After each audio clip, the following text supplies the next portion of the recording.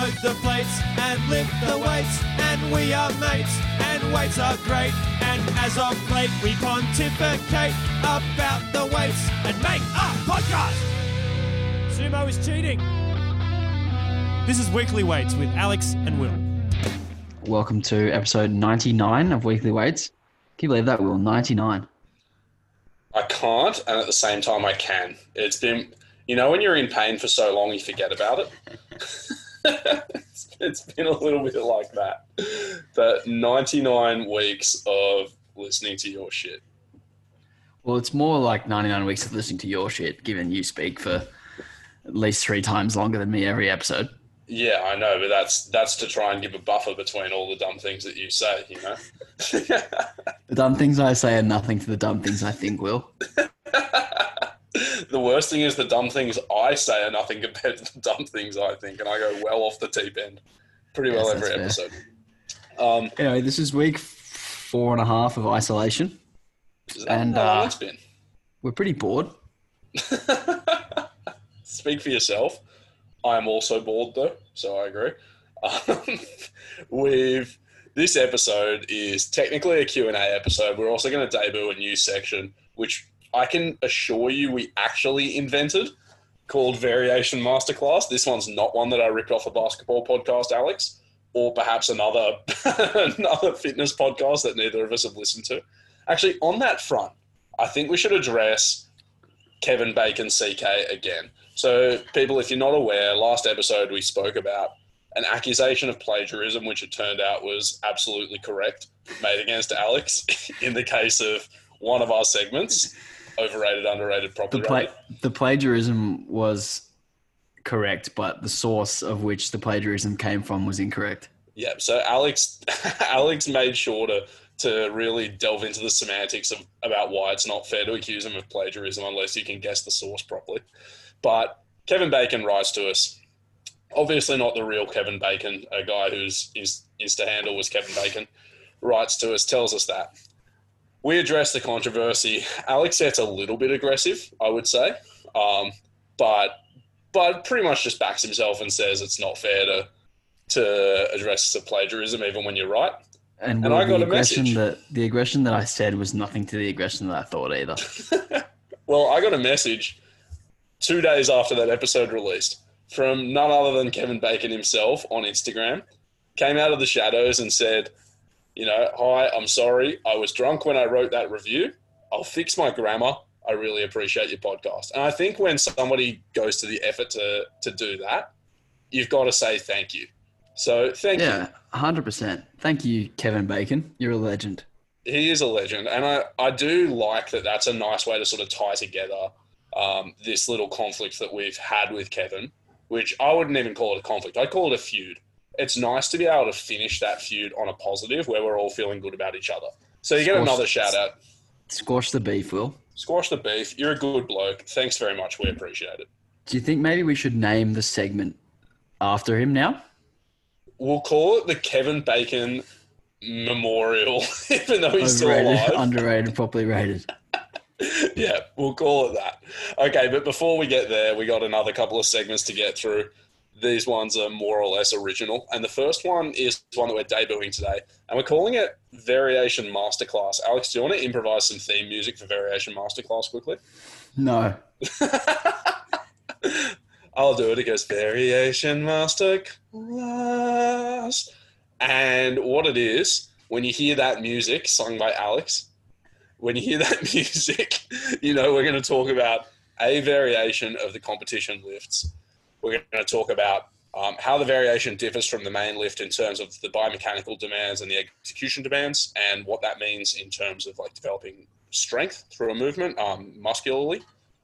Then we'll talk about its potential benefits and where in a program we might find it more or less appropriate to use and what types of loading strategies we've tended to find effective with it. Now, I put a poll out on my Instagram asking people what they wanted us to talk about, and I got some pretty good responses. So I'm going to read a few of the perhaps less serious responses and then tell you the one that we've decided to go with. So we were asked, do you know what a reverse pretzel press is, Alex? I presume that's a troll. Well, that was asked by your client, Craig Allen. I haven't the faintest clue what that is. So if it's a troll, it's not even a troll that I understand. Somebody asked the lift to work. I presume they mean getting a lift to work, but I have no idea. Then we got deficit 5020 tempo banded deadlifts with 1.5 pump reps. That was by Mackenzie Baker. This does sound like something he would do, if I'm honest. And then we also got calf raise by Jacob Skepis. But I decided to forego all of them. And there was one lift that was actually requested 3 times, which is more than any other. That was close grip bench press. So, Alex, maybe you want to just introduce close grip bench and tell us what changes about it positionally and in terms of biomechanical demands as opposed to a normal bench. So if I was Thomas Lilly, my answer would be the difference between a normal bench press and a close grip bench press is that our grip is closer. I personally back that in entirely. What else? Anyway, so yeah, the close grip bench will generally have like a shoulder width or slightly wider than shoulder width grip position. Because of the position of the hands, it's actually a little bit harder to control your scapula. So it can be harder for people to set an arch. So you'll generally see people who close grip bench press with slightly reduced arch. And I actually will emphasize my lifters to actually not try to arch as much as they usually do, to actually keep their back a little bit flatter. So whether it's something that I prefer to get a longer range of motion or whether that's something that it actually happens because of the shoulder mechanics, I think it's actually part of both. Because the grip's lower and because the grip's narrower and there's less arch, there's obviously going to be less more range of motion. And we're going to see a more forward and back trajectory of the bar. So the bar is going to travel further forward. It's going to touch slightly lower and it's going to shoot back a little bit further than it usually would because of that. Right. I agree pretty well entirely so far. The only thing I might add is talking about like shoulder positioning and how wide the grip is. I tend to think of like bench press grips on a continuum. So if you are like a very, very wide gripped bench presser, then obviously any movement in is still a closer grip than your normal bench. And I often break things into like a close grip bench, mid grip bench, and comp grip bench, where if you're a wide gripped bench and you move in like by about a hand, that might be a mid grip bench press. Then any narrower than that is close grip. For many people, that ends up being just outside shoulder width grip. But say for myself, I find it so uncomfortable being that narrow that my close grip bench is, maybe half a hand wider than that. And you will still get, as you move your grip in, you'll get a graded movement towards those changes that Alex described, that more up and down or like forward and back movement of the bar, that, what else did you say? That slightly lower arch, longer range of motion. All those things happen in a graded fashion as you narrow your grip. And so if you're trying to train this variation, then finding a balance between comfort and execution and getting those benefits is important too. So it might be that you don't need to be maximally close to still get all that stuff. Yeah, generally what I would recommend is shoulder width grip, but for some people, like you mentioned, for yourself, it can be uncomfortable. If we get like that winging of the scap, it can get a little bit painful at the front of the shoulder. And then, like you said, I consider close grip to be generally shoulder width or as close as you can to shoulder width without pain. And then mid grip to be halfway between whatever your close grip is and your competition grip. Yeah. All right. Now, the other thing that Alex didn't mention, but that is related to the moving up and down of your torso that happens with this movement is that we also usually see less abduction of the humerus, so less like elbows flaring out wide during the descent. So if you think of a very wide gripped bench press, normally people's arm will travel out almost like horizontal to their body, right? So there's that big space between your humerus, your upper arm and your torso. You might be at like nearly 90 degrees looking at your shoulder there. And so that's abduction or horizontal abduction at the shoulder. And that's one of the movements that loads your chest because your chest does some horizontal adduction and flexion of your shoulder, right? When we do a close grip, because our elbows are narrower and staying closer to our sides, we see less abduction of the shoulder, which means the pec gets less stretch. And so although we have to do a lot of shoulder flexion work, which is still involving the pec, what you tend to see is a little bit of shift in muscular demand towards the front delt and the tricep and a little bit less towards the pec itself. So that's how we sort of start translating these biomechanics into muscular demands. We have a longer range of motion generally, right? So there's more work in the mechanical sense per rep for a given load. And that work is mostly being carried by shoulder flexion, right? And an elbow flexion and extension. And for many people, if you do end up flattening the arch as well, you're going to see that when you touch, your elbow is bent to a greater degree that it might be bent when you touch in your normal bench press as well. So that means the tricep is not just going to be doing more of the force producing work, it's going to do so from a greater position of stretch. And then when we think about that as well, because the sticking region in our bench press tends to be shortly off the chest through till, short of lockout by maybe like a third, a quarter of the range of motion, that sticking region also gets much, much longer, right? So those are a few big changes that I say. Alex, does that all ring true to you? Absolutely. So then I guess when we think about that, we say, okay, so close grip bench press, we've got slight changes in our bar trajectory, and we've got extra emphasis on the front delt and tricep especially. What benefits would we get from programming close grip bench press? Well, I think you can look at it from either you can get a technical benefit or you can get a muscular benefit. And I think this one falls in way, way, way more in the camp of muscular benefit than technical benefit, because I think the things that you mentioned earlier that the close grip bench does is actually takes away from what we want to teach with the competition bench press. Those elbows directly under the bar, that shorter bar path, that sort of scapula that's stuck to the bench press. And all of those things aren't the case with the close grip bench. So I think it falls right in that muscular benefit camp.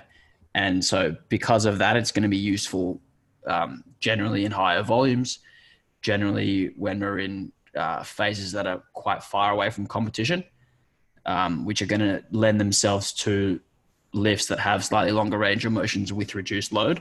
So I think that's probably the best place to start there. Would you agree with that, Will? I would, broadly. I'm just going to play devil's advocate, though, and say there are a couple of times when close grip bench might actually really serve us well as a technical variation. So one might be particularly for like much larger male lifters who don't bench with as high of an arch. Like I'm saying male lifters because this is where you typically see it. People who don't bench with as high of an arch and who don't have as wide of a grip generally, and who do bench with a little bit more elbow tuck and a slightly lower touching point generally, for them, the close grip bench press we're describing is going to be less of a deviation from their competition technique, but it's going to exaggerate the importance for them of getting that initial kick back towards their face and letting their elbow flare out under the bar a little bit that you need to power yourself through the sticking point if you bench like that. So if you are somebody who benches like that and is finding that you're actually pressing a little bit too straight from a low touch point, which is going to penalize you in the sticking point, then close grip might actually have some technical benefit for you. So in that instance, it may be worth using close grip. And there are some other times when I might think that close grip is actually a really good idea to use in the later training phases as well, which we'll get to again when we get to that. But broadly, I do agree with what Alex is saying, is it's a really, really good lift to say, okay, I've got a muscular weakness. I really want to smash it with something that lets me work through long range of motion with decent amounts of weight, but not as heavy as my comp lift. Alex, when you talk about using close grip work, you're saying it's probably best for hypertrophy phases. What types of loading would you tend to do, and how would that sit relative to, say, the bench press itself? Sorry, you just cut out for a second. I missed the second half of that. I apologize. So I was saying, you're saying close grip bench is really good for hypertrophy phases. How would you typically program it in those phases, and what types of loading would you see relative to a normal bench press for most people? Well, like you alluded to before, it depends on how your bench press technique is in competition. If you are slightly narrower, you'll see obviously a closer gap between your close grip and your comp grip because the technique itself is closer. But generally, somewhere between 85 to 90% of 1RM is going to be roughly what your close grip 1RM is. Would you agree with that? Yeah, it's probably not far off. It might be a little bit less in some instances. It's rarely much more than about a 15% discrepancy that I can think of. I can think of a few people who fit this build of like very far on the like making the most of the rules bench press technique, short arms, high rib cage, max grip width, big arch, wide elbows, all that kind of stuff. I can think of Matt Bartholomew is a good example, and Chrissy's a good example. Chrissy can't close grip. And those two, if you like took their arch away and put them to actually shoulder width, they're probably losing 20% off their max. But again, those are kind of rare cases. So I think, somewhere between 85 and 90. And as far as like loading and programming of the close grip goes, we're going to use similar percentages of the close grip max that we would with the competition max for the same rep ranges. So if we're looking at 8 to 12 reps, it's probably somewhere in the 65 to 75% of your close grip max. Yeah, look, more or less agree entirely. And I think, what was I going to say? The one thing that you might see when you're training quite a lot of close grip is because that sticking region is so kind of long, is that sets will really abruptly go from like quite easy to quite hard.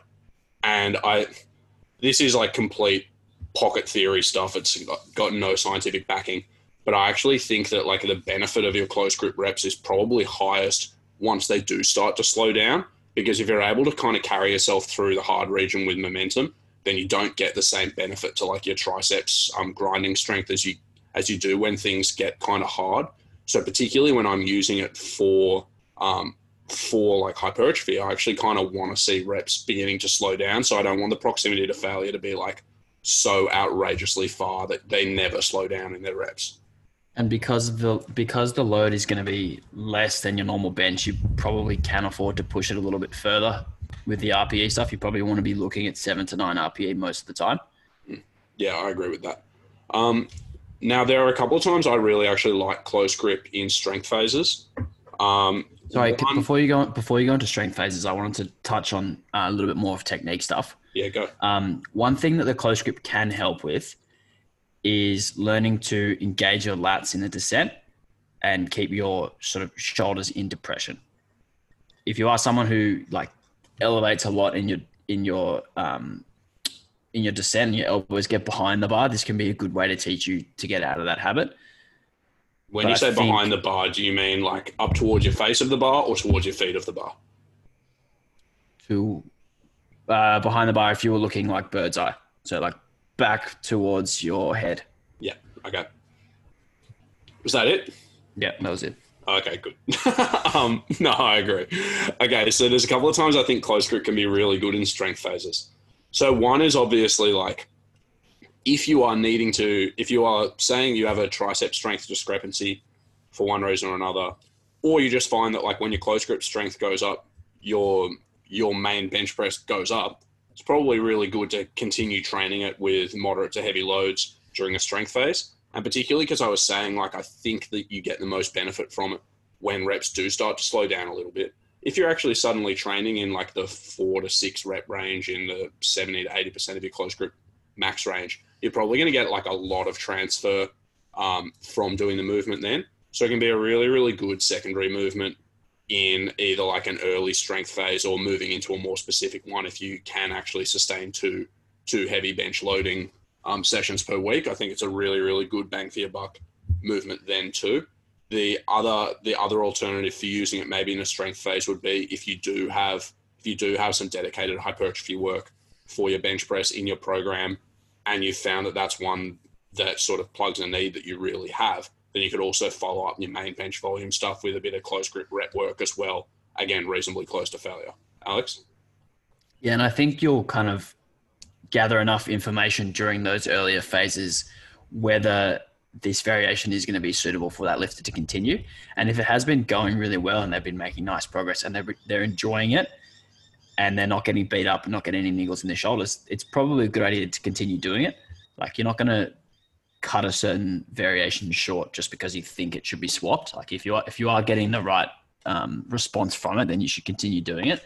I also think during strength phases, close grip pause bench can be really, really great because when you pause on a close grip, it makes that sticking point way, way, way harder. Like it comes out almost out of nowhere after like 1 or 2 reps. like you mentioned earlier, the sets get really hard really quickly.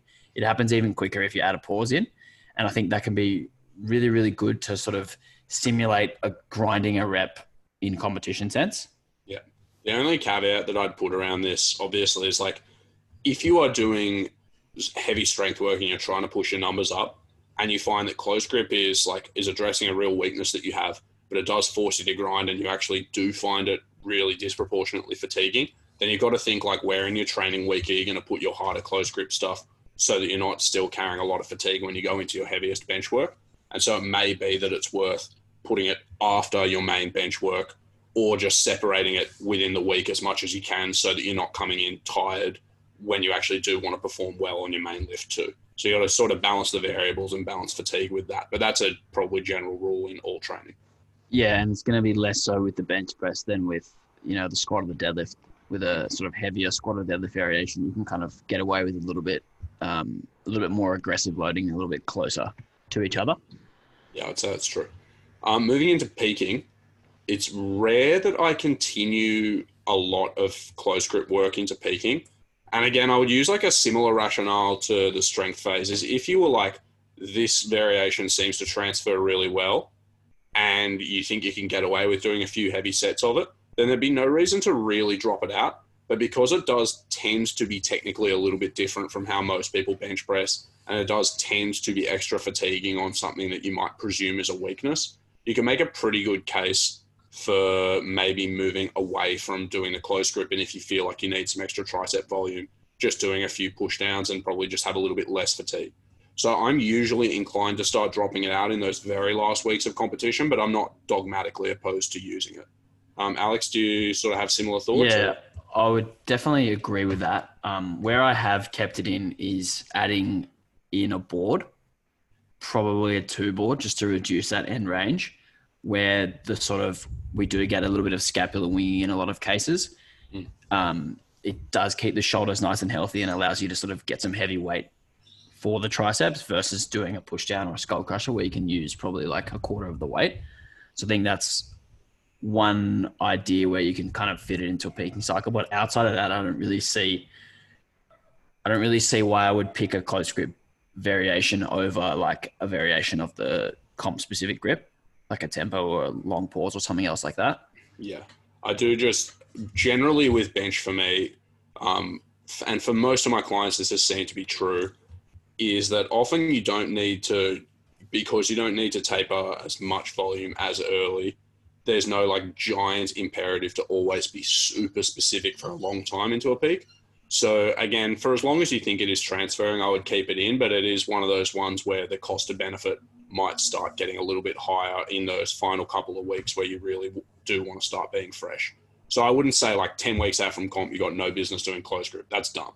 But in the last couple of weeks, maybe it's like, put some boards in there progressively and then drop it out and do a push down or move to something more specific. That might be a better use of your time. Yeah, I think in the last sort of 6 weeks is when you'll start to see it be gone in probably 90% of cases. Yeah, maybe. I've probably kept it in even longer than that, but certainly like it's going to be a graded somewhere in that 3 or 4 through to like 6 or 8 range where I'm like slowly reducing how hard it's loaded. Mm-hmm. All right. That's more or less what Variation Masterclass is. We do that. You pick a lift. We talk about it like that. If you like that segment, let us know. If you don't like that segment and your name's anything other than Kevin Bacon, then just write to us. Maybe leave us a 1-star review. We'll take it into account. But we'll probably name it after you. Name the segment after you. We'll probably now we're going to get so many 1-star reviews. We're not going to name any segments after people who give us less than 5-star reviews from now on. But we'll probably do that segment, every 2 or 3 weeks. We'll just whack in a Variation Masterclass. So feel free to submit things you want us to talk about. But on a more general note, there are questions, Alex, aren't there? There are. So I put up a Q&A yesterday on Instagram, and I got some pretty good ones. I've sent Will a list of the best ones I got. Man, there's so many bots at the moment. I know. They're all... Did you get the Do You Like Fitness Influencers one? Yeah, I got that one. And Do You Like Daily Nutrition Info? And I got like a few like hi at Alex Hayes _process. I got a few ones that were blank. Like they just left a space. So I don't understand enough about Instagram to actually understand why it is that these bots are beneficial, because never in my life have I gotten a bot response to one of my stories and gone, I better check them out and follow them. So like, I don't understand how it engineers traffic to their channel. But I've noticed the bots are just going absolutely mental right now. And the best thing is there's one bot account called Powerlifting Hunting, and they're not a bot account. Like they share powerlifting content semi-regularly, but their profile picture is our friend and guest Liz Craven. And they spam me every time I do a question sticker. I get like 10 from Powerlifting Hunting, and they're not even powerlifting related questions. They must have found me because of the hashtag powerlifting, but they literally ask, hi, how is your day? Every time. Multiple different ways. Or just, how are you? Yeah, super annoying. Anyway, these questions I'm trusting are from not bots, right, Alex? Right. Do you remember, speaking of bots, do you remember the early days of Instagram? I think it was Chris Duffin used to have bots. No, I didn't know that. And he used to comment on like anyone who would hashtag certain things, and it would always be like, nice grind, ! Or like, keep it up, ! And it was just like the lamest stuff. No, I don't remember that. But I was like very naive to Instagram for a very long time, so I can't say I'd have like noticed or cared. You probably thought it was the real Chris Duffin. Yeah, probably. Honestly. All right. These are real Q&As though. Yeah. All right. We'll start with. Start with Andreas Papa 21. Yeah. He put in 4 questions. I chose the best 2. Fair enough. Save the other 2 for when we're running out of content. Yeah. So next episode. Yeah. He says, "Hey guys, I love the pod. If you knew 2020 would be like this, what would you have done differently in 2019?" Tough question. I don't really know, to be honest. Obviously, like from a purely business entrepreneurial perspective, I would have invested a whole bunch of money in subscription-based services and spent time building out a whole bunch of web content for people to train at home and maybe stockpiled a lot of workout gear to on-sell. But in terms of how I lived my life, I wouldn't say that I've got any giant 2019 regrets or anything that I'd have liked to address. I don't know. What about you, Alex? Yeah, I definitely agree with the business stuff. I do think I would have traveled for much longer in European summer last year. So we went to Greece for 2 weeks after nationals. And if I had known that we wouldn't be able to travel again for who knows how long, I probably would have extended that for another 4, 5, 6 weeks or something like that. Yeah, actually, that's true. I would have I took a 1 week holiday at the end of the year. I would have probably taken a 3 or 4 week one. Yeah, so holiday definitely. And then I probably would have got back from that and then prepped for a competition in February this year and done that. Yeah, we missed out on doing our comp by 4 days. So it's pretty frustrating, but yeah, it is what it is. Yeah, I don't have any particular regrets in terms of competition. My last competition was in December 2019, so I really don't feel like I've been out for long enough to miss it. But I'm generally happy with the trajectory of my life, so not a whole lot, probably. The things that I'm doing now for business and for fun, I could have started earlier, but the reason I didn't start them earlier was because I didn't need to and they weren't useful to me at the time. So it's all hindsight is 2020 wink stuff, So that's it. Yeah. Next definitely. question. Okay, so also from Andreas Papa 21, who is genuinely the more sociable bloke? You both seem very outgoing / great banter. Well, I guess the first thing I want to address is that while we might seem outgoing and while you might think the banter is good, in reality, Alex is the most boring, unfunny guy. And I have to literally feed him lines using cue cards the whole time that we're recording the podcast in order for him to sound like he has a personality. So what you're really noticing there is just the production value of this completely contrived discussion. But thank you. I'll take that as a compliment on how well we're doing with the show. In terms of who's more sociable, I reckon we're sociable, both of us, but in quite different ways. I'll describe myself and Alex can tell you if he thinks it's a fair characterization. That's just a chance to roast me. But like, if I go to a party with 100 people, I'm much more inclined to like bail up 2 or 3 of them and have a long chat and get to know them and have a good time with them and almost like ignore the other 97 for a whole night. And to me, that's a really good time.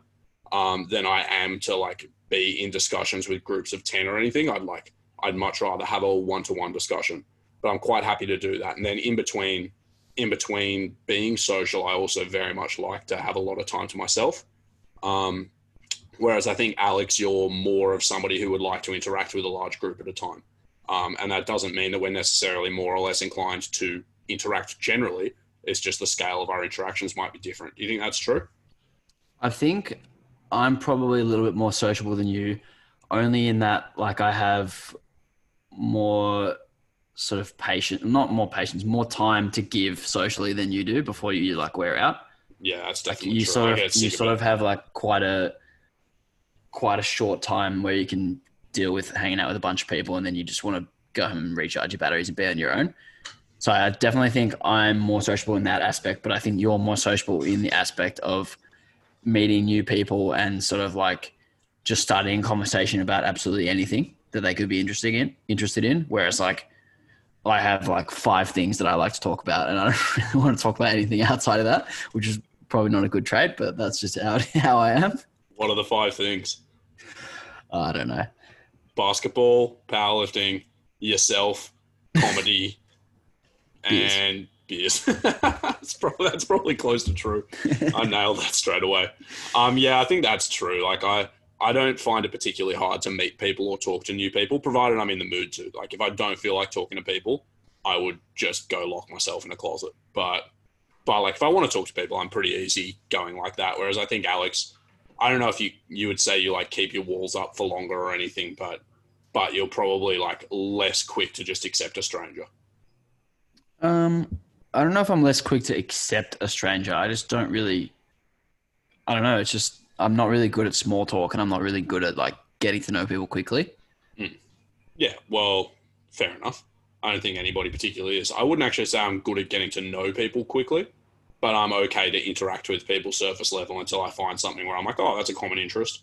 Or very often finding something out about people where they know something or have an experience in something that I don't is to me really interesting, because that's the majority of people and the majority of things. Like I don't know anything about almost everything. So when I talk to somebody and they're like something pretty mundane sounding, if they say like I work in advertising and I sell slots of TV time to companies to advertise stuff, to me I'm like, that's so cool. Tell me about it, because I just wouldn't know the first thing about that. Like what it entails, how you relate to people, what things are worth, what considerations you have. And to me, I'm already interested just on the basis of not knowing. So to me, it's pretty easy to talk to people that I don't share much in common with either, because that's the stuff I want to know about them. Yeah. Happy to leave that one? Yep. All right. Thanks for the questions, Andreas. And thanks for the saying you like the podcast. That's cool. Leave us a 5-star review, please. Yeah. Might name the section after you, the Andreas Q&A. From Nikki Walt. So at Nikki Walt. Do you think personality is a big enough factor to determine a programming strategy? If you mean like determining a programming strategy in its entirety based on someone's personality, no.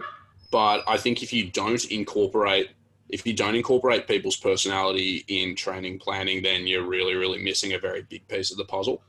And so I would say it's not sufficient, but it's definitely necessary. I actually had this discussion on one of my group calls with my clients yesterday, talking to Chrissy, Tom Clark, co-host from the 100K episode, and myself, and we were all talking about like how we each interpret ranges for load selection on a program and what it makes us feel like to make those decisions. And we all approached it very different ways. And all of our approaches could be traced back to sort of differences in our personality and our drive generally. And, you know, even the degree of freedom and auto regulation that we give clients is gonna have to do with their personality, how much contrast between heavy and light days we give athletes, and, you know, and how absolutely heavy or difficult training is and stuff is going to have to do with personality and temperament and stuff like that as well. So I think it's definitely important, but it's just not the only thing you consider, because all those things have to be couched within designing a program that actually addresses their needs as an athlete as well. Alex? Yeah, I think the nuts and bolts of the program don't change a whole lot with different personality types. But I do think how you communicate the program, how you deliver expectations, how you talk to someone, and then how you sort of manage them on a day-to-day basis is probably the thing that is more important with personality types. How aggressive you would be with someone's peaking program, for instance, maybe it's slightly different to personality, but how you communicate with them and tell them, this is what we're aiming for, is going to be vastly different. So I don't think the actual programming itself changes at all. Maybe like within like a 5% band. But I think how you talk to them about the training is going to change the most. Yeah, I mean, it also depends, like, this sounds silly, but it also depends what you mean by personality. Because, like, if you take personality as simply, like, their emotional state and maybe, like, how they would be represented on, say, like, the Big Five personality scale or something, that's one thing. But if you put in considerations about, like, what motivates them in powerlifting, how competent they feel in powerlifting or how experienced they are, what their support network is around them and stuff, and all these environmental things that are going to change how they interact with the training program itself, then suddenly you go from something that's probably like a minor contributor to one that's pretty major. But even then it's like people basically need training of a certain type, and it's just how we choose to structure and communicate it that's going to change to suit the individual. And for something like personality, and I mean personality in the very broad sense I just said, there's also only so much you can really change a person.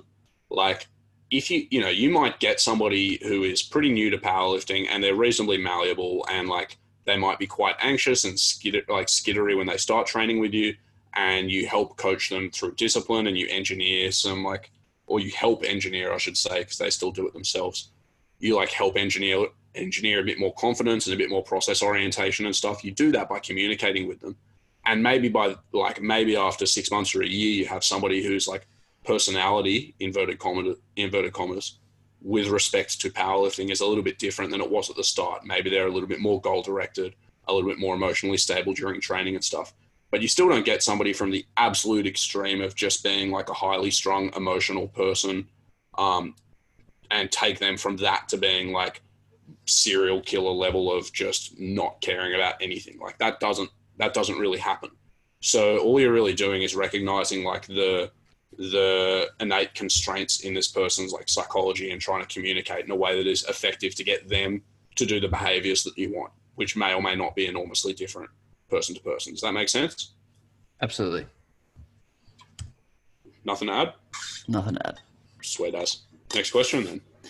All right. Also from Nikki Walt, do you think RPE-based training is appropriate for beginners? You know what? No. And anyone who says so is an absolute idiot. I'm kidding. I'm only saying that because our friends from Melbourne Strength Culture just put out a YouTube video talking about why beginners must use RPE. Obviously clickbaity title, but I actually do think RPE-based training is really helpful for beginner lifters, and I haven't watched their video, so I can't say whether what I'm going to say is the thrust of it. But I don't think it's inappropriate for beginner lifters at all. I think you just need to use some education, of which the training will form some part, to help them actually understand what they're trying to do.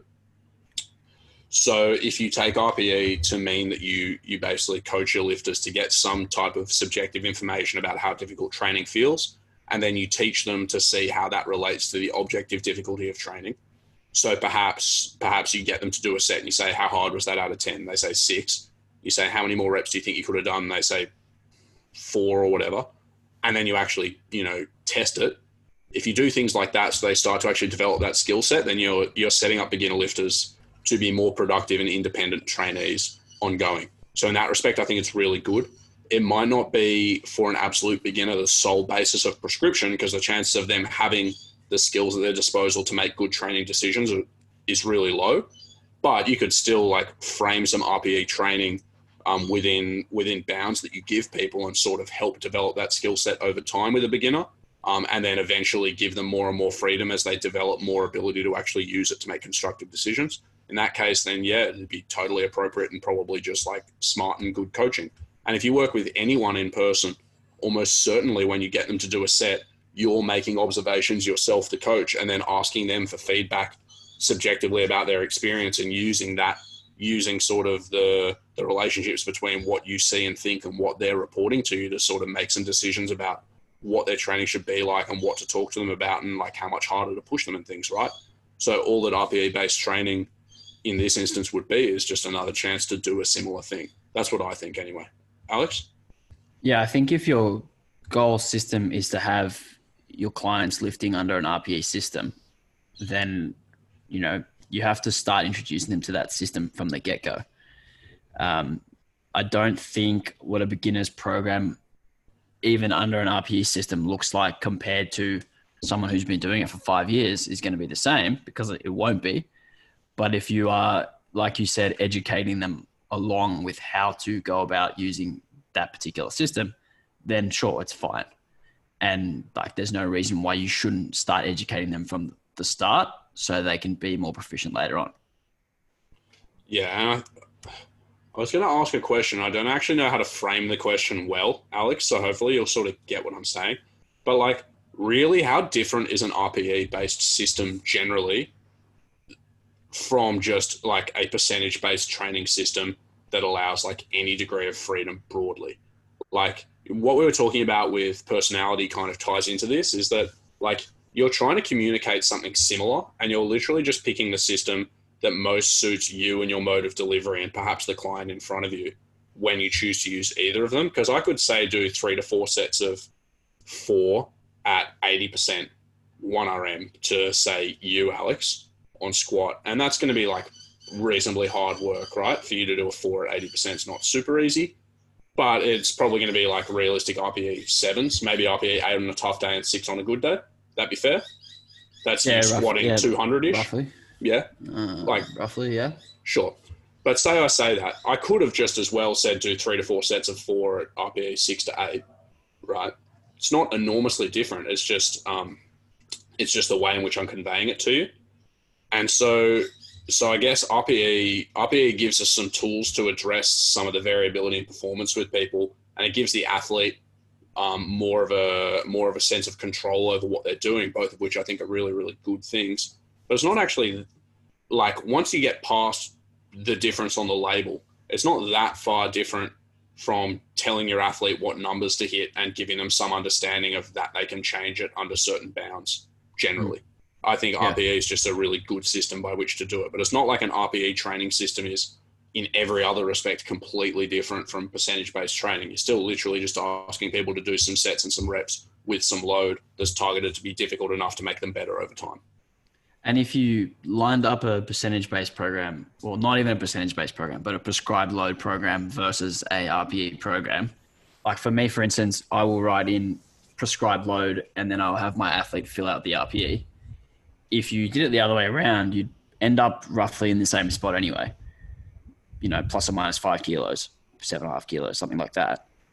And like, the difference between the two is so small that it doesn't really matter how you get to that prescribed dose. It's the dose that matters. Yeah, and something I've found is one of like, when I go towards prescribing with one or the other, because some of my training programs will have an exactly prescribed load and RPE based loading within the same exercise within the same session sometimes, or just across a week, you'll see mixtures of both. Is when I use RPE, it's either because I want more freedom and I don't want to anchor an athlete's expectation in a session. Like, I want them to know that whatever they do at a 6 is fine, whether it's like, say they deadlift 300 kilos, whether they deadlift 250 or 270 at a 6 in that session is fine. And I want them to feel free to push. That's one reason. And another reason just generally is where I actually want them to be less objective and more subjective in saying how difficult things are. So if I give somebody a squat day, like a primary squat day that's kind of harder and maybe the loading parameters are a bit more fixed, and then an easy squat day where I say do 4 sets of 5 at RPE 5 to 7 or something. On that secondary day, I'll often say to them, like, be a little bit more subjective with this. I don't mind if you feel like you actually probably could have had more than 5 reps in reserve. I want it to be like 5 to 7 out of 10 difficult, which shouldn't fall an enormous way different from that number of reps in reserve. But if you're feeling really tired, like this is your easiest session, this is how hard it should be on paper. It should be comparably difficult week to week, and we'll titrate the difficulty of that session depending on how we're seeing progress across the program. So I use RPE to then, again, get my athletes just more engaged with the idea of like, how hard is training feeling right now? And is the work that we're doing in that band of what is productive difficulty, or is it falling way outside of it, you know? Yeah, and with beginner lifters, we need to add those sort of parameters around the RPE. You're never going to go, all right, like first session in the gym, all right, today I want you to hit a single at 8. They'll be like, what the fuck? What do you mean? Yeah. Like you have to start off with a few more instructions and then gradually funnel them into sort of something that's a little bit less information. Like it might be, I want you to hit a weight somewhere between this weight and this weight for between 7 to 9 RPE, and then gradually go from 7 to 9 RPE to 7.5 to 8.5. And then eventually you're at 8. And something else, there's heaps of ways we can do that. We can, obviously bring the range of load down, or bring the RPE range down, or just, add certain constraints. Well, the other thing with beginners as well is when you're an absolute beginner, because literally like any training is going to get you better, the range of RPEs that you can productively train in is also really, really wide, right? And sorry, Alex, you're right? Got to answer the door. All right. I'll keep going while you do that. So because nearly anything is going to get you better as a beginner, the range of productive RPEs you can train is really, really high. Okay. And so to some degree, like, I'm going to mute Alex. To some degree, like you want to embrace that subjectivity, because you know that like that a lot of training is going to get you better. Like it doesn't matter whether it's super easy or super hard. So you can get people to do things that are with 10 reps in reserve as a beginner. It's going to get them better anyway. So saying, hey, I just want things to be 5 or 6 out of 10 difficult. If in week 1 that means they're actually 10 reps in reserve, they're 10 reps in reserve set by set, but they get better. Then the next week when you say, hey, last week we're only pushing to 5 or 6 out of 10, let's try and push to like 6 or 7 out of 10. If that's going to get them marginally more proximal to failure, that still might be sufficient to get them better that week before you even start actually introducing that more objective element of telling them, okay, this is how many reps in reserve you actually have, like, let's do a test and we'll see, and so on. So again, subjectivity when you're early in your training career, really useful tool. RPE, really useful tool, but it's really not that different from just any other training method that we would use. New question? Next question. From @ria.dpt. So her name's Ria and she's a PT. On average, how long would you She may be a doctor of PT. A doctor of physical therapy. Yeah, you never know. Or maybe it's Ria.pt. Maybe. Anyway, Ria she says, could also be the Ria department. Are you going to let me talk, or are you going to keep cutting me off? As soon as I stop thinking of DPT things. Okay, now I'm done. On average, how long would you program GPP, and is it always indicated? You want to take it away? I'm not really sure what the last part of the question means. Is it always indicated? Like, is it always worth your time to have a GPP phase? I presume is what she means. Is it always necessary? Okay. Yeah, like, is it always necessary? All right. So I don't think it's always necessary. I think it depends on the lifter you're working with, and it depends on the phase of training that they are in before this next phase. So if you're someone who lifts really heavy weights and just on a competition prep and you're really beat up, that's probably a good time to use a GPP phase. Or if you're someone who's been doing the comp-specific lifts for a long, long time and you need to sort of recondition yourself and do some general movement again, then that's probably a good idea to do a GPP phase. But if you're outside of those constraints and you're sort of just somewhere between beginner and like middling level intermediate, I probably wouldn't recommend doing a GPP phase. As for how long it would be, it could be anywhere between 2 and 8 weeks. And that, again, that's going to depend on how far on the spectrum you are. If you're really, really, really beat up and you need a long, long time to sort of get your conditioning and work capacity back and your movement variability back, then you may need up to 8 weeks, but probably going to be 3 to 5 weeks, I would say. I was just trying to think about this question from a slightly different tack as you spoke. Because like in terms of what you just said there's pretty much nothing I would disagree with. But like, so GPP stands for General Physical Preparedness, and pretty much all that means is like fitness qualities that aren't absolutely specific to like your actual training requirements. So if you're a powerlifter, like obviously the things that we need are maximal strength, technical abilities in powerlifting. And so you put those two together and you have like sport specific strength capabilities in each of the powerlifts. And GPP might be like general aerobic fitness, some flexibility, movement in movement patterns that are not tested at all in the powerlifts, or things like that.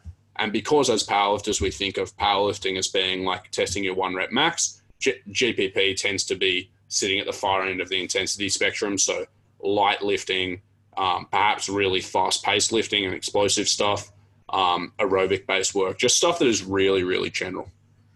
And so you can have you can have a dedicated GPP phase that is in for active rest, recovery, deliberately implementing a lot of movement variability to keep you healthy after a comp. This type of stuff that Alex was saying, in which case all the boundaries he gave was really good. On the other end of the spectrum, you could look at a lifter and say, like, we're doing a general amount, or like we're doing however much powerlifting work that we're doing in order to get better. But just to sort of plug the holes in this person's physical package, we should probably be doing a little bit of aerobic work or a little bit of movement in different planes, or perhaps doing some stuff that gets you lifting more explosively, whatever it happens to be. And so an example where that might be the case would be if you have a lifter who is, say, a very heavyweight lifter whose work capacity in training is really, really limited by just a lack of aerobic fitness. They may actually get tangibly better at training and therefore better results by having a day a week that is dedicated to doing some higher rep circuit style work, which you could do in anything. It doesn't have to be powerlifting at all, and or some light cardio. And in that instance, they might be doing GPP continuously during blocks for like 3 or 4 months while still actually doing mostly training work. On the other hand, you might have somebody where you look at them and you go, your training tolerance is really high. Like you get through lots of work really well in all your sessions. You don't have any niggles or anything.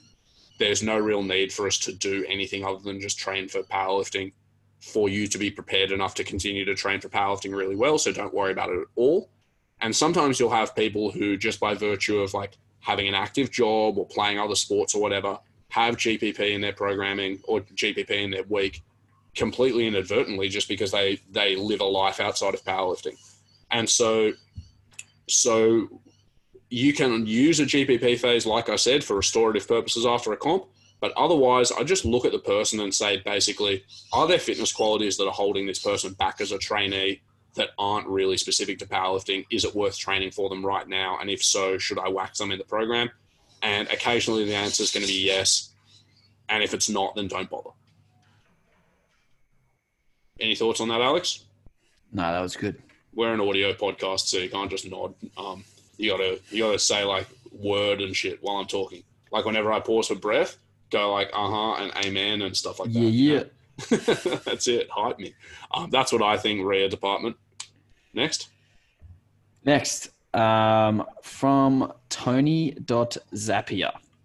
So this wasn't actually a question, but it was a statement that we can turn into a question. It's actually just 2 clauses. It's not even a statement when you think about it, because like there's no like direction to this. It's literally just 2 clauses. Programs based around 1 competition lift a day versus multiple lifts in a training sesh. Well, I'm going to take that as a comment because that's how it's phrased.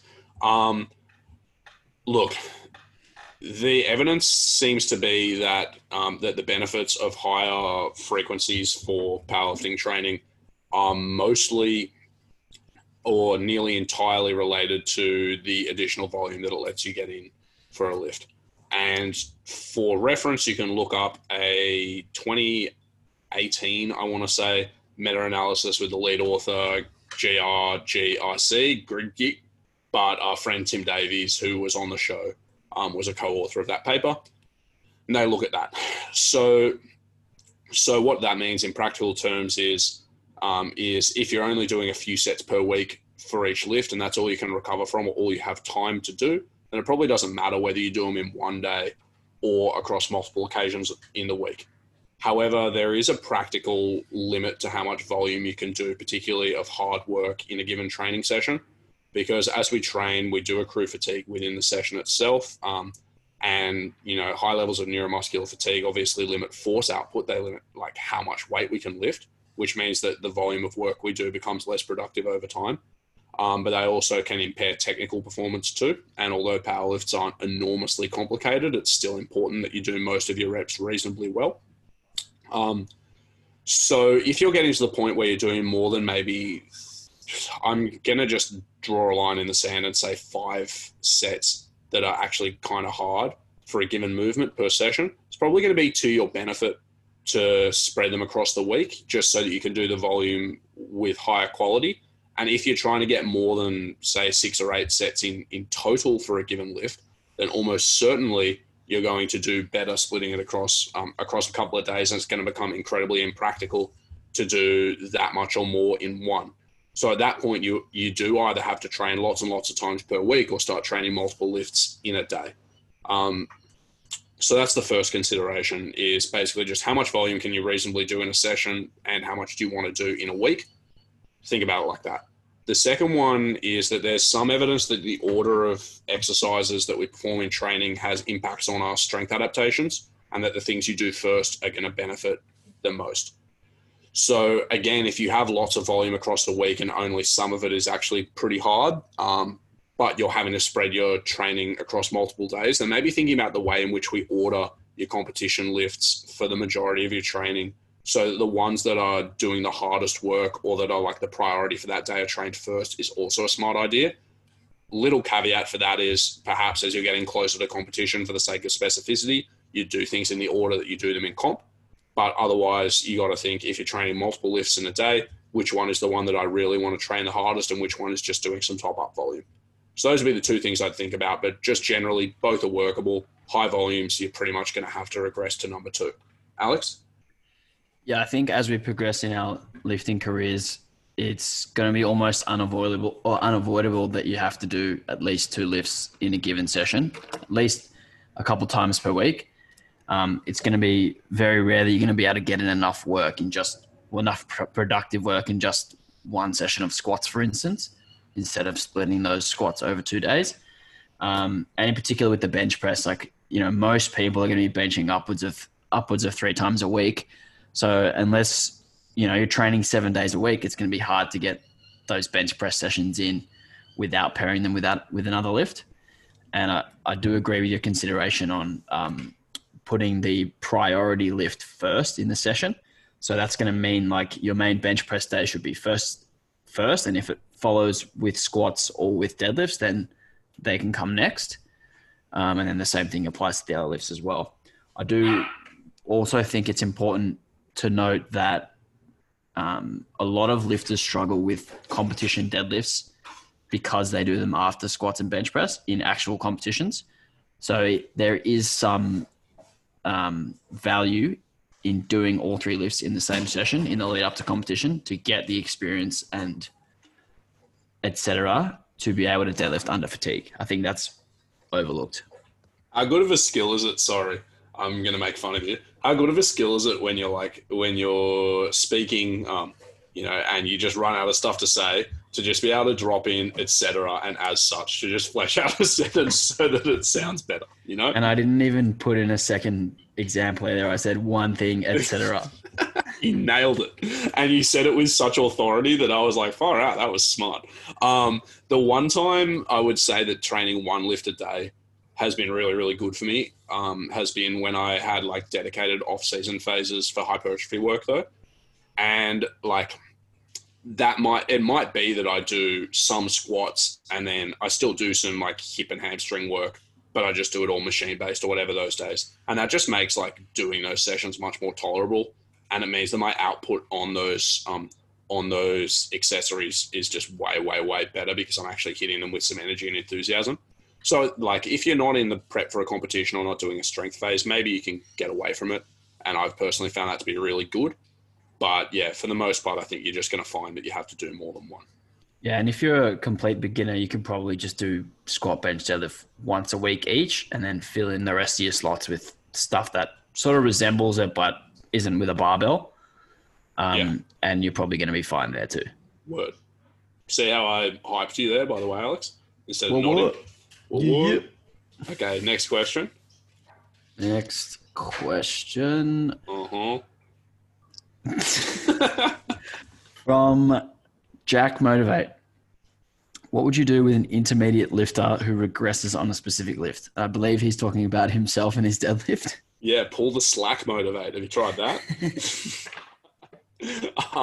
What would you do? Well, the first thing I'd do is fire your coach. Maybe hire his mate. So Alex coaches Jack. Do you actually want to take this question away first and not address Jack specifically, but you can? No, I think Jack's actually progressing quite well on all three lifts right now, so I don't think he's talking about himself. Yeah, there's Alex just going and saving the brand publicly as best he can.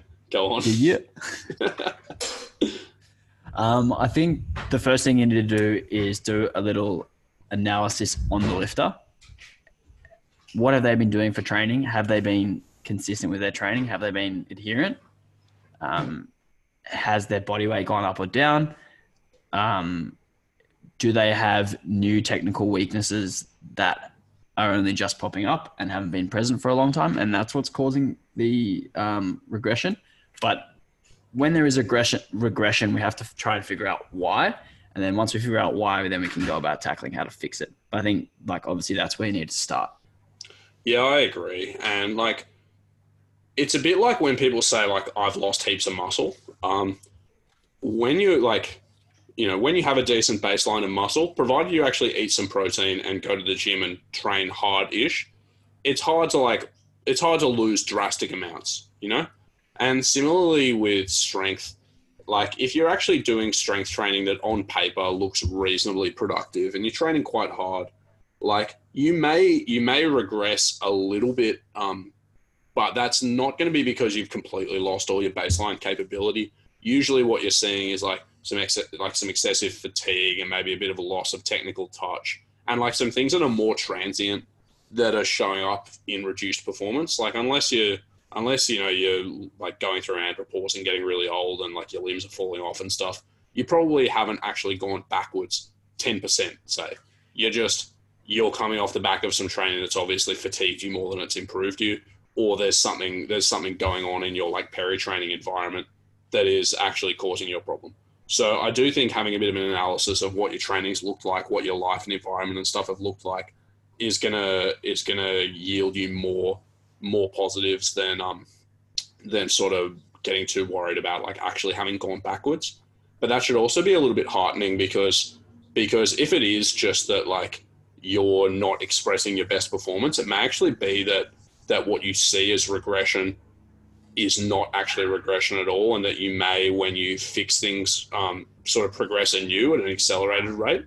And so here and there, like I've had phases in my own training where like my performance has felt pretty average and I haven't lifted too well and everything's been kind of tough and I haven't been hitting PBs and I've been like, wow, like everything just feels a little bit harder than comparable loads have before.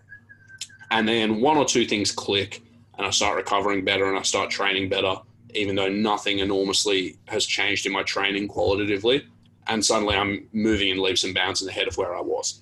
And so I don't think that necessarily represents regression followed by giant progress. It just represents some fluctuation around a probably more stable baseline than you can see, Yeah, definitely. And the other thing is we can often think that a lift has regressed if it's stagnant and the other two are growing, because in relation to the other two, it has regressed. When, it's hard to predict which lifts are going to progress at a given time. So we can obviously often take that for granted in that, like, sometimes it's just harder to push one lift than another. And it's hard to predict when that's going to be the case. But that's just kind of part of the course with this sport, is that you kind of have to just hang around, keep hanging around, and it's going to come. So I guess communicating that with the lifter, that, like, you know, we all go through periods where we feel like our performance is down or where we stagnate, but, you know, you will make that breakthrough if you just keep at it. And the worst thing you can do is, like, have that negative mindset about regression or about stagnating, because then you won't approach the training with a productive enough mindset to actually get the work done efficiently. Yeah, and if you spend all your time so concerned about, like, potential regression that you're constantly chopping and changing in your training approach, and you never, like, dedicate yourself to something for long enough to really ride it out and see improvement, then you actually sort of consign yourself to not progressing when really you could have. There's one other thing I wanted to say as well, which is that, like, even though I'm going to use the example of the bench press because, like, in terms of what we're doing, it's so different from the squat and deadlift. Sometimes when your squat and deadlift are either progressing at a really fast rate or are being impacted, say, you know, by an injury that shouldn't on paper affect your bench press, you still will see a bit of interference between the two of them. And it's not necessarily because of, like, a direct relationship in muscular fatigue or anything. It's just that, like, there's only, this is going to sound really silly. Way back in the day with, like, Russian sports science, people were talking about this concept of, like, adaptation energy and how you only have so much that you can gain or recover and improve from at a given time. And it needs to be directed in certain ways and stuff. I can't even express that idea because it seems so silly. I'm not talking in terms of that, but it does just seem to be that not everything will progress at once, even if everything is fine. And sometimes some global fatigue from your renewed efforts or your improved outputs on one thing will interfere with another. And in the case of injury, it may be that, you know, say you've got a sore back or whatever that's impacting you when you squat and deadlift. It may be that just having a bit flatter of an affect and feeling generally less motivated, or being a bit more tentative generally in your lifting because you've had some back pain, is going to impact your bench press performance. And you'll think that literally everything is going backwards. And in none of those cases do I think it's true. I think it's just, like I was saying in my first little ramble, is that, like, the performance you express is subject to so many things that sometimes it's just going to be a little bit worse day to day or week to week than it is in the weeks or months before and after. Yeah, and if we look at this in, like, a competition context, if you do a comp, like, if you, let's say, you do 3 competitions a year and you've made steady progress across 3 competitions, but your platform performance hasn't shown an improvement each time, it may just be something like attempt selection, where, like, in, let's say, comp 1 of the year, you, let's say, bench press 150 kilos. And then in competition 2 of the year, you did 147 on your second attempt, and then you missed 153, like, very closely. You may have still improved, but it wasn't shown on that particular day, if that makes sense. Yeah, absolutely it does. You could be 2.5 kilos better, but you don't see it because you went for 3. Yeah, that's all you're saying. Yeah. Yeah, that's right. All right. I really need to go to the bathroom, so let's take a quick break. We'll take a break and be right back.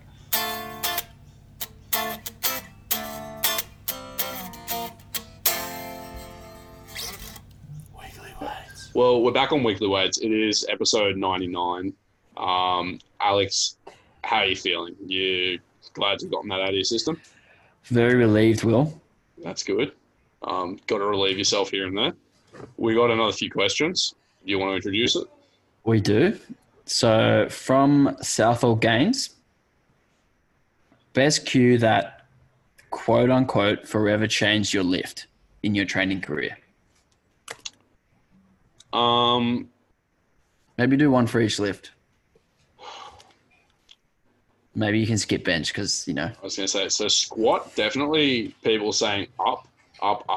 That helped. Bench, being told it's all you, bro, when people were helping me off my chest was good. And just deadlift hips, I reckon. Just people saying hips. Those would be my 3. What about you, Alex? Well, I was going to actually answer seriously. I mean, I'm thinking of serious answers, but I just thought that was too easy to pass up. Do you have serious answers? Yeah, so for the squat was thinking about even pressure, and that was feeling my feet and my upper back together and like jamming those two together in my descent and on the way back up as well. So even pressure from back to feet. That was what helped me probably the most in around 2017, I would say. Bench press was when I figured out how to keep my legs stable. There wasn't really a cue for that, but yeah, I guess just when I figured out how to keep my legs stable. Deadlift, definitely pulling the slack out of the bar for deadlift. I used to yank heaps and lose my position way more than I do now. And now I'm able to sort of be a little bit smoother and tighter off the floor and hold my position better. Yeah, I can't say that I've got like really specific cues, but the thing that like helped me the most with squat was learning to brace correctly and breathe. And I can't remember if it was Chris Duffin's Breathing is Not Bracing video or the Dark Side Strength stuff about breathing and bracing. They also did a collaboration with Juggernaut that I did, but I remember the first couple of times I did those breathing drills generally, I just felt like a million times better. With my squat, that helped so much. It helped my hip mobility. I just felt way better. For bench press, I'm struggling, and it's not just because my bench is a meme. But like with bench, I just basically made mistakes until I have regressed to basically where I am now. Just always making mistakes? Yeah, but actually there is one thing that has really, really helped generally, and that was in my setup, like keeping my chest high during the unrack, because that just helps me. That helps me in setting my shoulders into depression, maintaining retraction. So basically thinking of driving my traps into the bench and keeping my chest up as I unrack helps heaps. And whenever I bench best, I'm doing that well. And then deadlifting, there were a couple. One was thinking of even foot pressure in the same way that Alex did. Because at that stage, I was already pretty comfortable in taking the slack out and having my hips higher. That was number one. And number two was not necessarily thinking about trying to get the bar moving quickly, but more about thinking of just keeping myself stiff. Those two things really, really helped my deadlift. But I can't say there was like particular cues that evoked any of them. They were just like lessons I kind of learned over time. But one thing with cueing is it's like, we've spoken about this heaps on the podcast. It's not really about saying words to people. Like the words don't actually mean anything. You're just trying to evoke some type of an action, and you teach that action by actually getting people to do stuff, whether it's a variation of the movement or like through demonstration or like moving their body for them or whatever it happens to be, some drill. All you're trying to do is teach them a position or a movement and then evoke that through the verbal cueing. And the cue itself is like the least important thing of that whole process, because really like motor control and awareness comes intrinsically from the person, and it should be pretty much entirely subconscious by the time people are competent at something. So yeah, the words pretty much don't matter. It's that whole process that matters. Yeah, the words create a feeling during the lift for the individual. Yeah. And that feeling is what we're trying to replicate. And if saying those particular words that do evoke that feeling is what evokes that feeling, then great. That's a great cue. Yeah. But it could be like, we could use the cue chest down or the cue chest up. And we're trying to get to the same place in doing both of those things that sound like they're opposites. Yeah. So like there are no magic cues is kind of the conclusion. It's like, make mistakes and feel things out and go with what feels and looks better. And that'll gradually find itself over time. For sure. All right. Also from Southall Gains, strategies for tapering advanced versus beginner lifters. I feel like this is one that we've covered quite a lot on the podcast.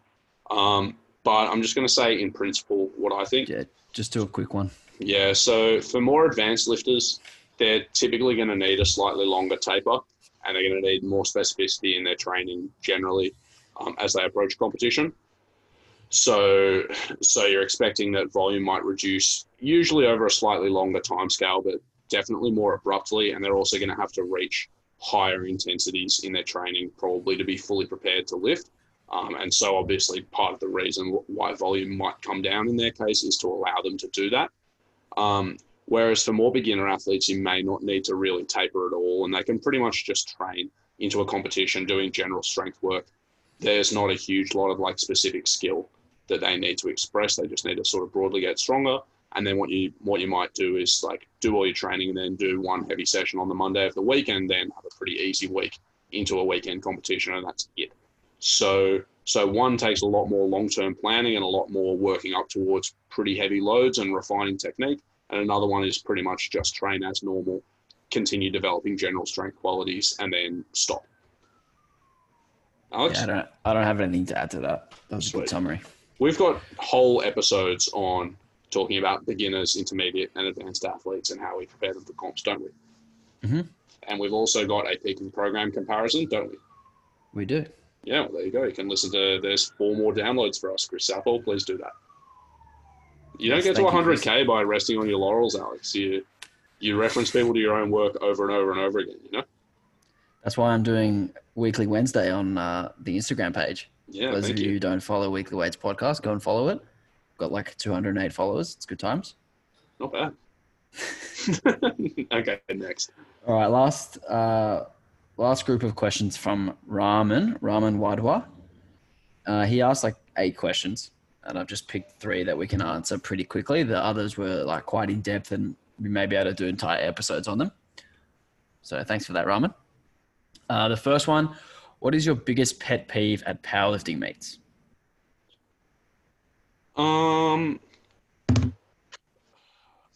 Okay, there's a couple. One that actually really gets to me is just when lifters are like discourteous to the people actually helping run the competition. That one probably annoys me the most because generally I've got like pretty big hang-ups about manners and like respect of other people.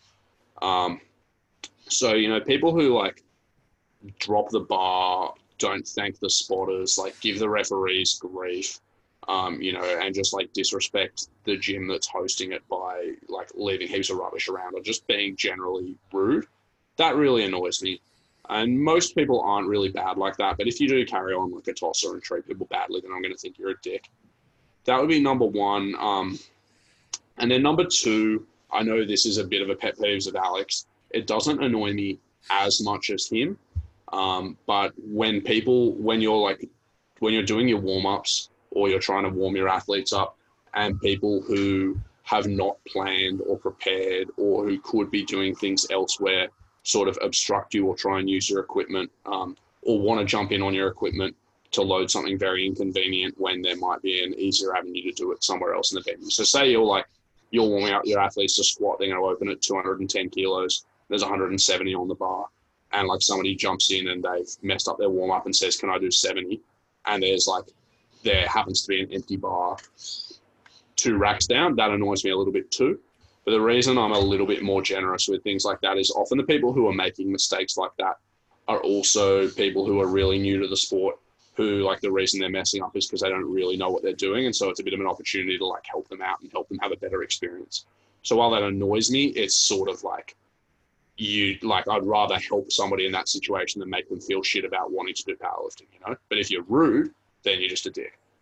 Yeah, see, my issue with that is more when the coaches are disorganized and the coach themselves is like jumping around racks when it's more convenient for them. Like if they see 150 loaded, they go and jump on a different rack to do that, and sort of like chopping and changing which rack they warm up on. I think it's probably a pretty good idea if you are coaching a couple people in the same group to have them both on the same rack and have them stay on that same rack the whole time. And it just makes everyone's life easier if you kind of, you know, let's say you have 9 people in the group and you have 3 racks. It makes a lot of sense if there's just 3 people on each rack and you just figure out what order you're lifting in and you just do your warm-ups in the order that you're lifting in. Very simple. Back rooms are pretty crowded as well, right? So like the amount that you minimize people moving around unnecessarily really helps. Yeah, if you know as a lifter, you are doing all your warm-ups on this rack, and you're going to go after this person every single time, and you're going to be lifting after that person during the rounds, then it's going to be a lot more sort of orderly, and it's going to feel a lot cleaner, and it's going to make you feel a little bit more welcome and like sort of happy at the time. Yeah, like it gives you a bit of routine and consistency rather than having the whole environment just feel like chaos. Yeah, so I guess that is definitely one of my pet peeves. I couldn't actually think of another one other than that one. Rudeness. Yeah, people putting talc on not in the allocated talc area and making fucking deadlift platforms slippery. That really pisses me off. You get more pissed off more easily than me, don't you? Probably, yeah. like I'm sort of a bit like, oh, whoops, that was silly. Whereas Alex is like, fuck that guy. So I don't know. Follow him around at the next comp, Robin, and you'll see a pissed off man. You know what really, really annoys me is if you help someone load their client's weights and they don't help you in return. Yeah. That really pisses me off. Yeah, for sure. Like if you're sharing a warm-up rack with another coach and, you know, you're constantly helping their lifter change rack heights and change loads and they're not following that up and helping you, then yeah, that really pisses me off. Yeah, and the thing with that is as well, like as coaches, you're all limited by the equipment that's there. So if you don't help other people when you could, right, and they get thrown behind schedule, then it's actually going to be harder for you when your athletes need to warm up. You know, it's one thing if you've literally finished your warm-ups for your athletes and you walk off to talk to them, and you're not there to help people load plates. That's fine. But if like you're sharing a platform with another coach and you've got like 2 athletes and they've got 2 athletes and you just never help them load and it makes them fall behind schedule, then like you're shooting yourself in the foot. Yeah, and I guess the other thing to follow on from that is not packing up your weights once you're done with warm-ups. If, you know, a group of guys have just finished squat warm-ups, you know, a strong group of guys, and the next group to bench press is, you know, the light females, and you've left, you know, 5 plates on each side, and you haven't put the bench in the rack for them, like that's going to be really, really annoying, and that's just selfish. Yeah. All right, next question. Who has influenced you the most in the powerlifting world? I read this one quickly when Alex sent me the questions, and I kind of like, there's kind of a few ways I could approach this. So one would be like, would be coaches that I've had or worked with or spoken to a lot. So I was coached by Amir Fazeli for a number of years, and obviously he influenced me quite a lot as a lifter, and like part of how I started my coaching was using systems of delivery and programming systems that were similar to his as well. And even now, like I often think back when I'm writing programs, I like think back and think about things that I did and stuff that he did and what was like good or bad about it. And like I incorporate those things. So he was a pretty big influence on me.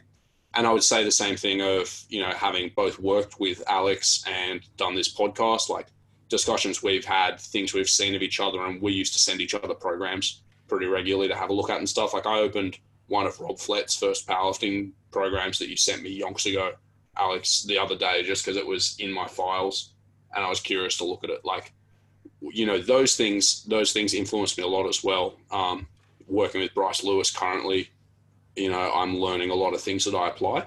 So like on the one hand, I could think of coaches like that, but then there's also a lot of people who I've been exposed to but not had direct contact with that have influenced me a lot as well. And so like, you know, I always mention Elite FTS. I read so much stuff on Elite FTS about powerlifting before I ever knew that I actually wanted to do it myself, just because I was interested.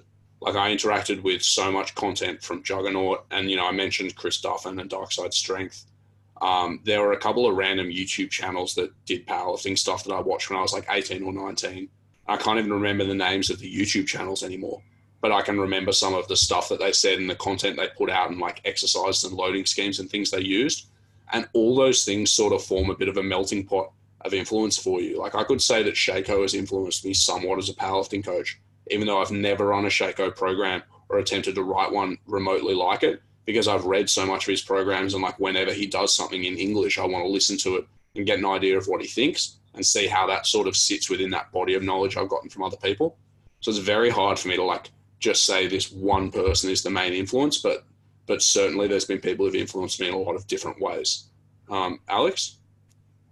Yeah, so I've got a few different ways I'm looking at it as well. So as a lifter, which is how I started out, the first person who influenced me to really train hard was Pete Rubis, just watching his videos on YouTube, him just deadlifting like a psycho in his parents' garage. Yeah, classic.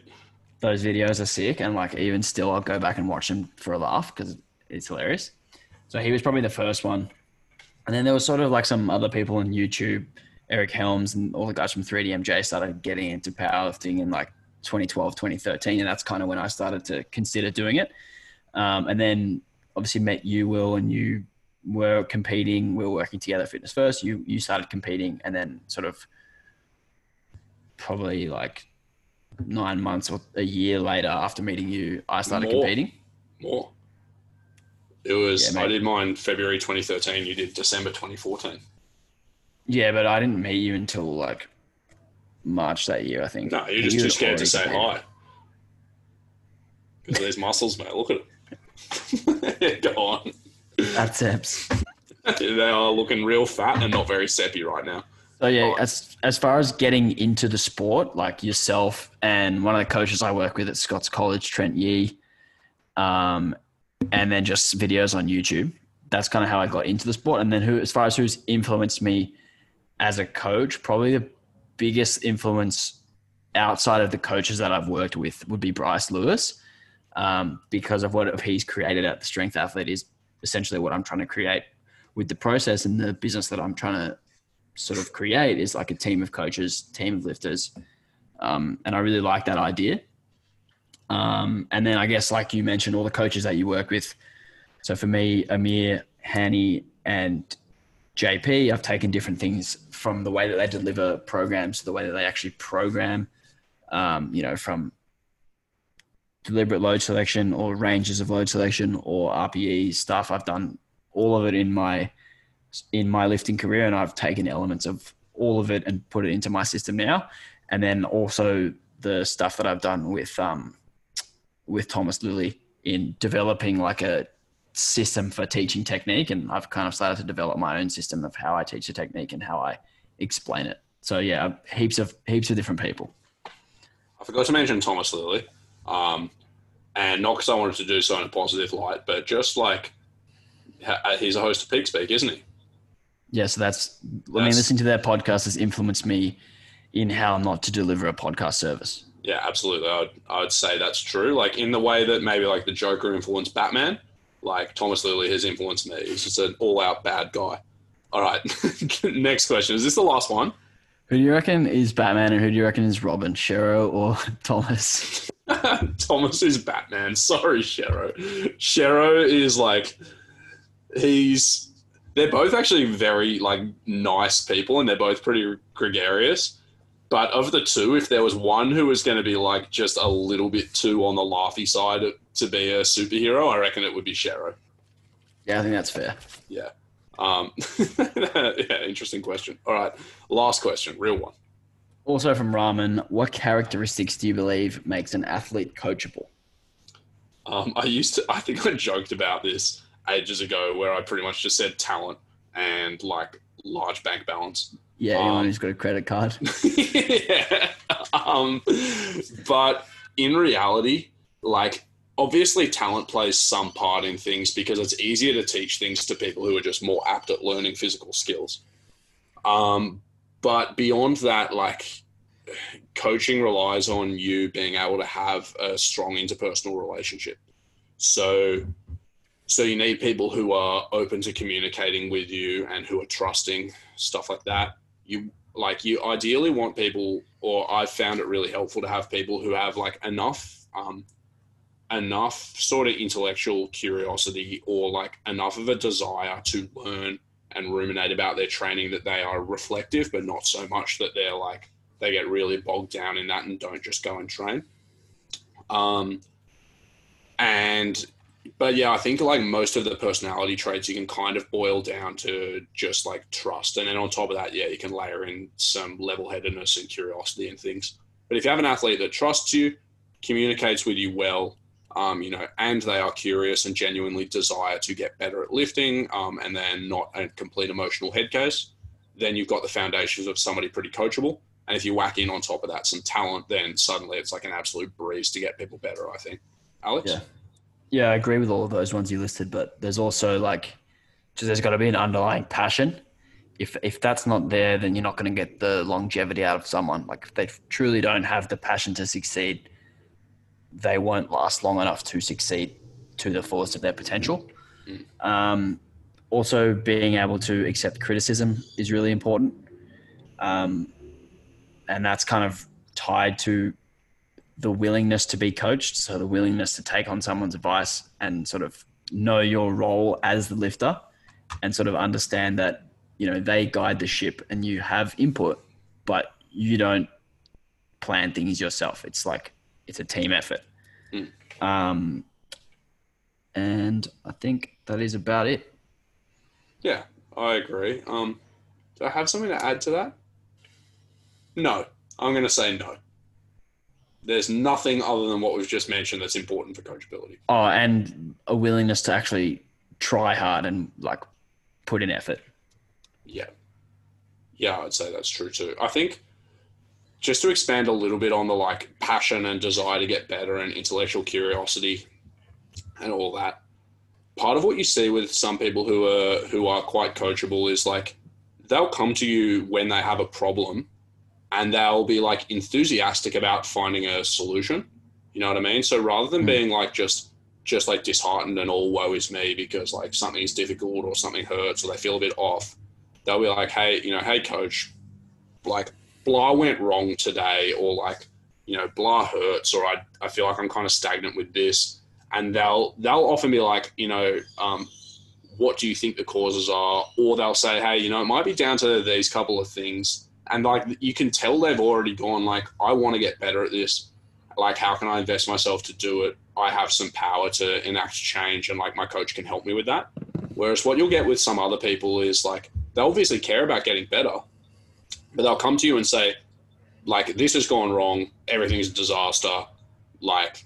I don't know what to do. And it's all panic stations. And that's fine. As a coach, it's still my job to sort of say, okay, well, here are some reasons we might attribute it to. Here are some strategies we can try and stuff. But that person who hasn't already said, I'm invested enough in this to try and think of how we can get out of this problem doesn't strike me as probably having as much innate drive to get better as the person who does, Yeah, but I think some people just want to be told what to do and sort of get in the trenches and work hard. And other people are a little bit more inquisitive about the process of improvement and sort of. Yeah, perhaps I expressed myself poorly, but I've had some people literally say to me, this didn't work. I can't do this. I am bad or something. And that's a very different response to somebody who goes man, that was really difficult. I don't think I can handle that movement. I think it's I'm really bad at doing X, Y, and Z. But, maybe there's other ways we can get better at it. What are some other solutions? Blah. One person has just got a fixed mindset of I'm not going to get better and my problems happen to me. And one person has a mindset of I've got to figure out ways to get better and there are some things that are within or without of my control and I'm going to try and control the things I can to get better. That doesn't necessarily mean they have to actually be the one making the solutions, but it's just one behavior is reflective of you really, really wanting to get better, and one is reflective of you not really having as much belief in the whole training process. Yeah, I guess that's fair. Yeah. All right. That's all the questions. That's all I have to say. Alex, do you want to do a Kevin Bacon memorial segment? I feel like we have to because we shouted him out. All right. We'll have a quick break again, and then we'll do quick Kevin Bacon memorial, overrated, underrated, probably rated.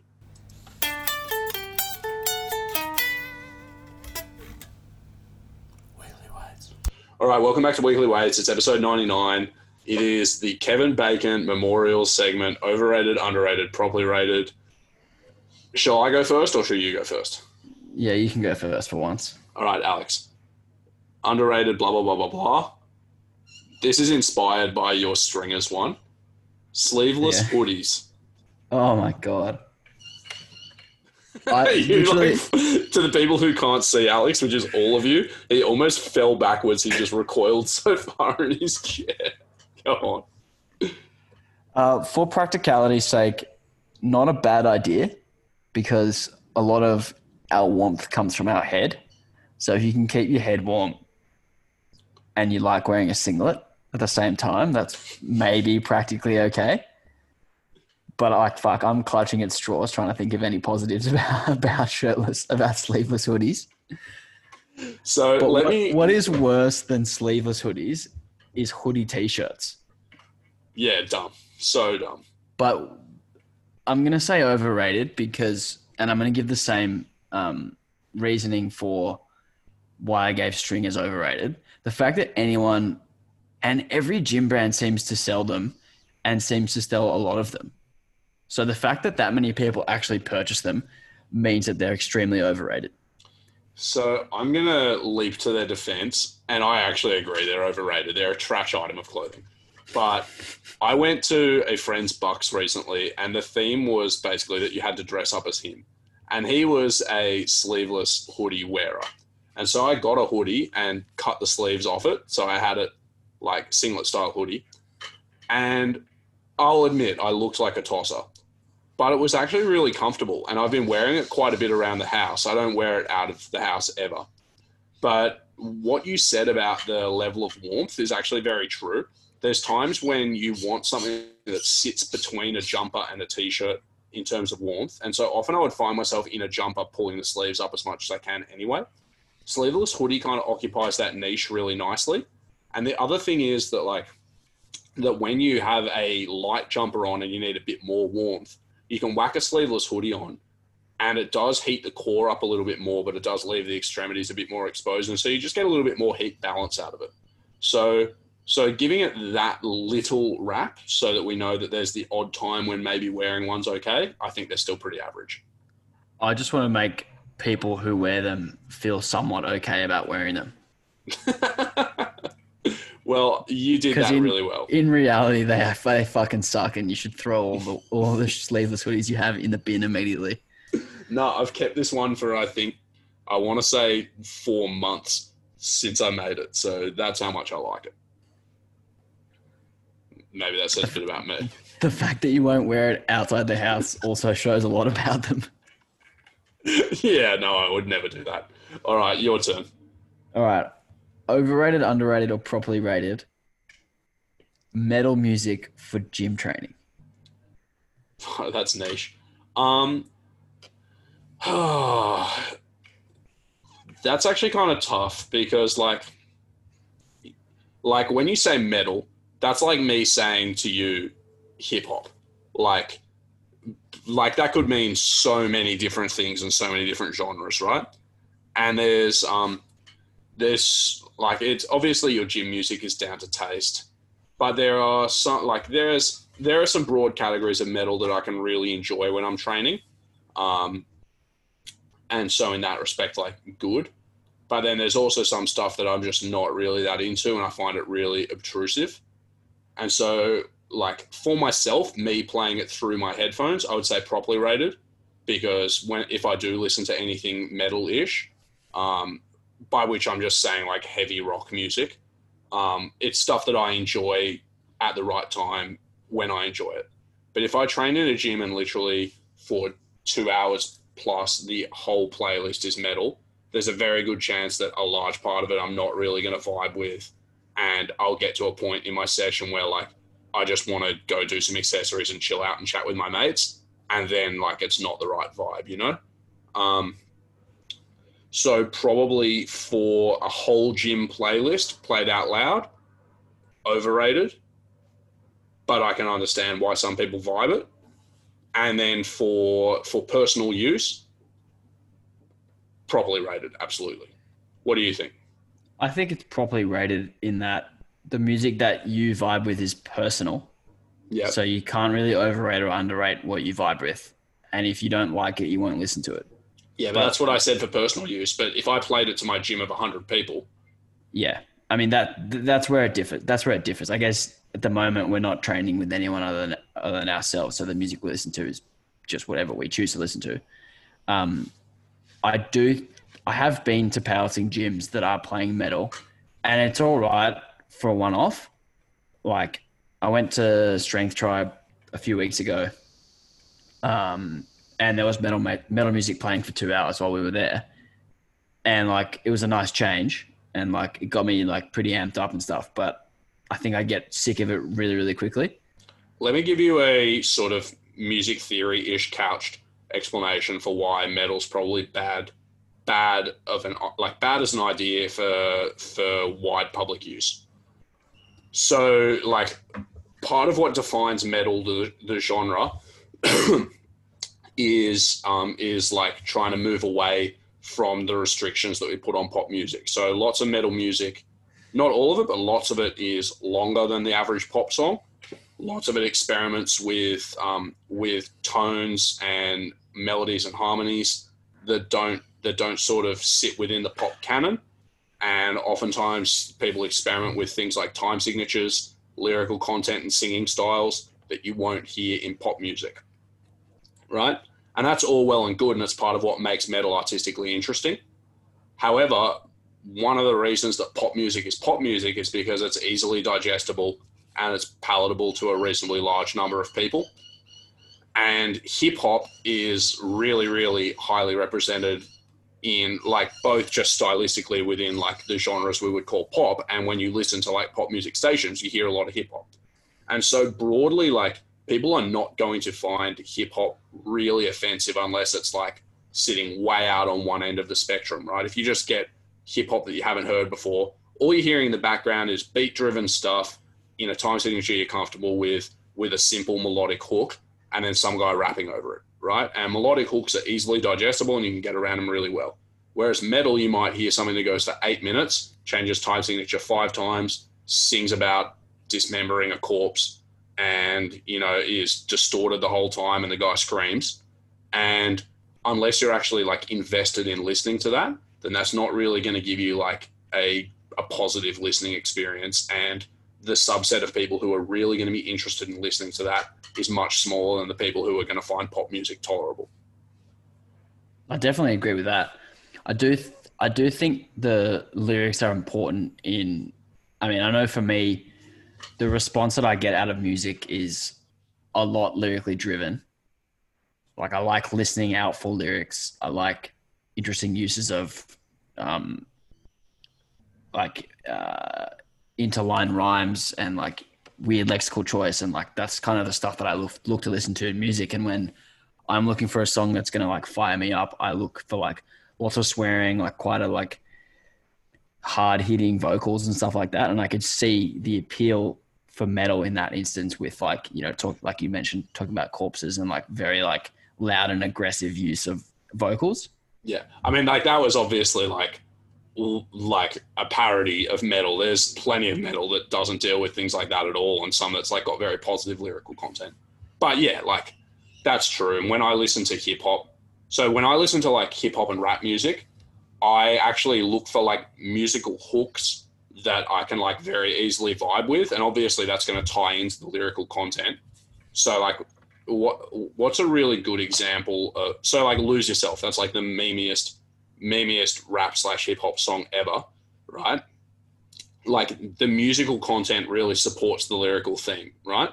And so that's one of the reasons why it's so good at actually evoking the feeling that it's meant to, of like drive and determination and stuff. So that's also really easy to do with hip hop music, because like pretty much every hip hop song you can think of has like 1 to 2 musical hooks that just replay. So I think of Still Dre, like it's literally one musical hook the entire time. Yeah, banger. Great song. Like Touch the Sky, Kanye West, one musical hook the whole time with a few variations, and that's about as like much as you explore anything in music in most hip hop that you hear, right? Like you see some people push it a bit further, but that's about it.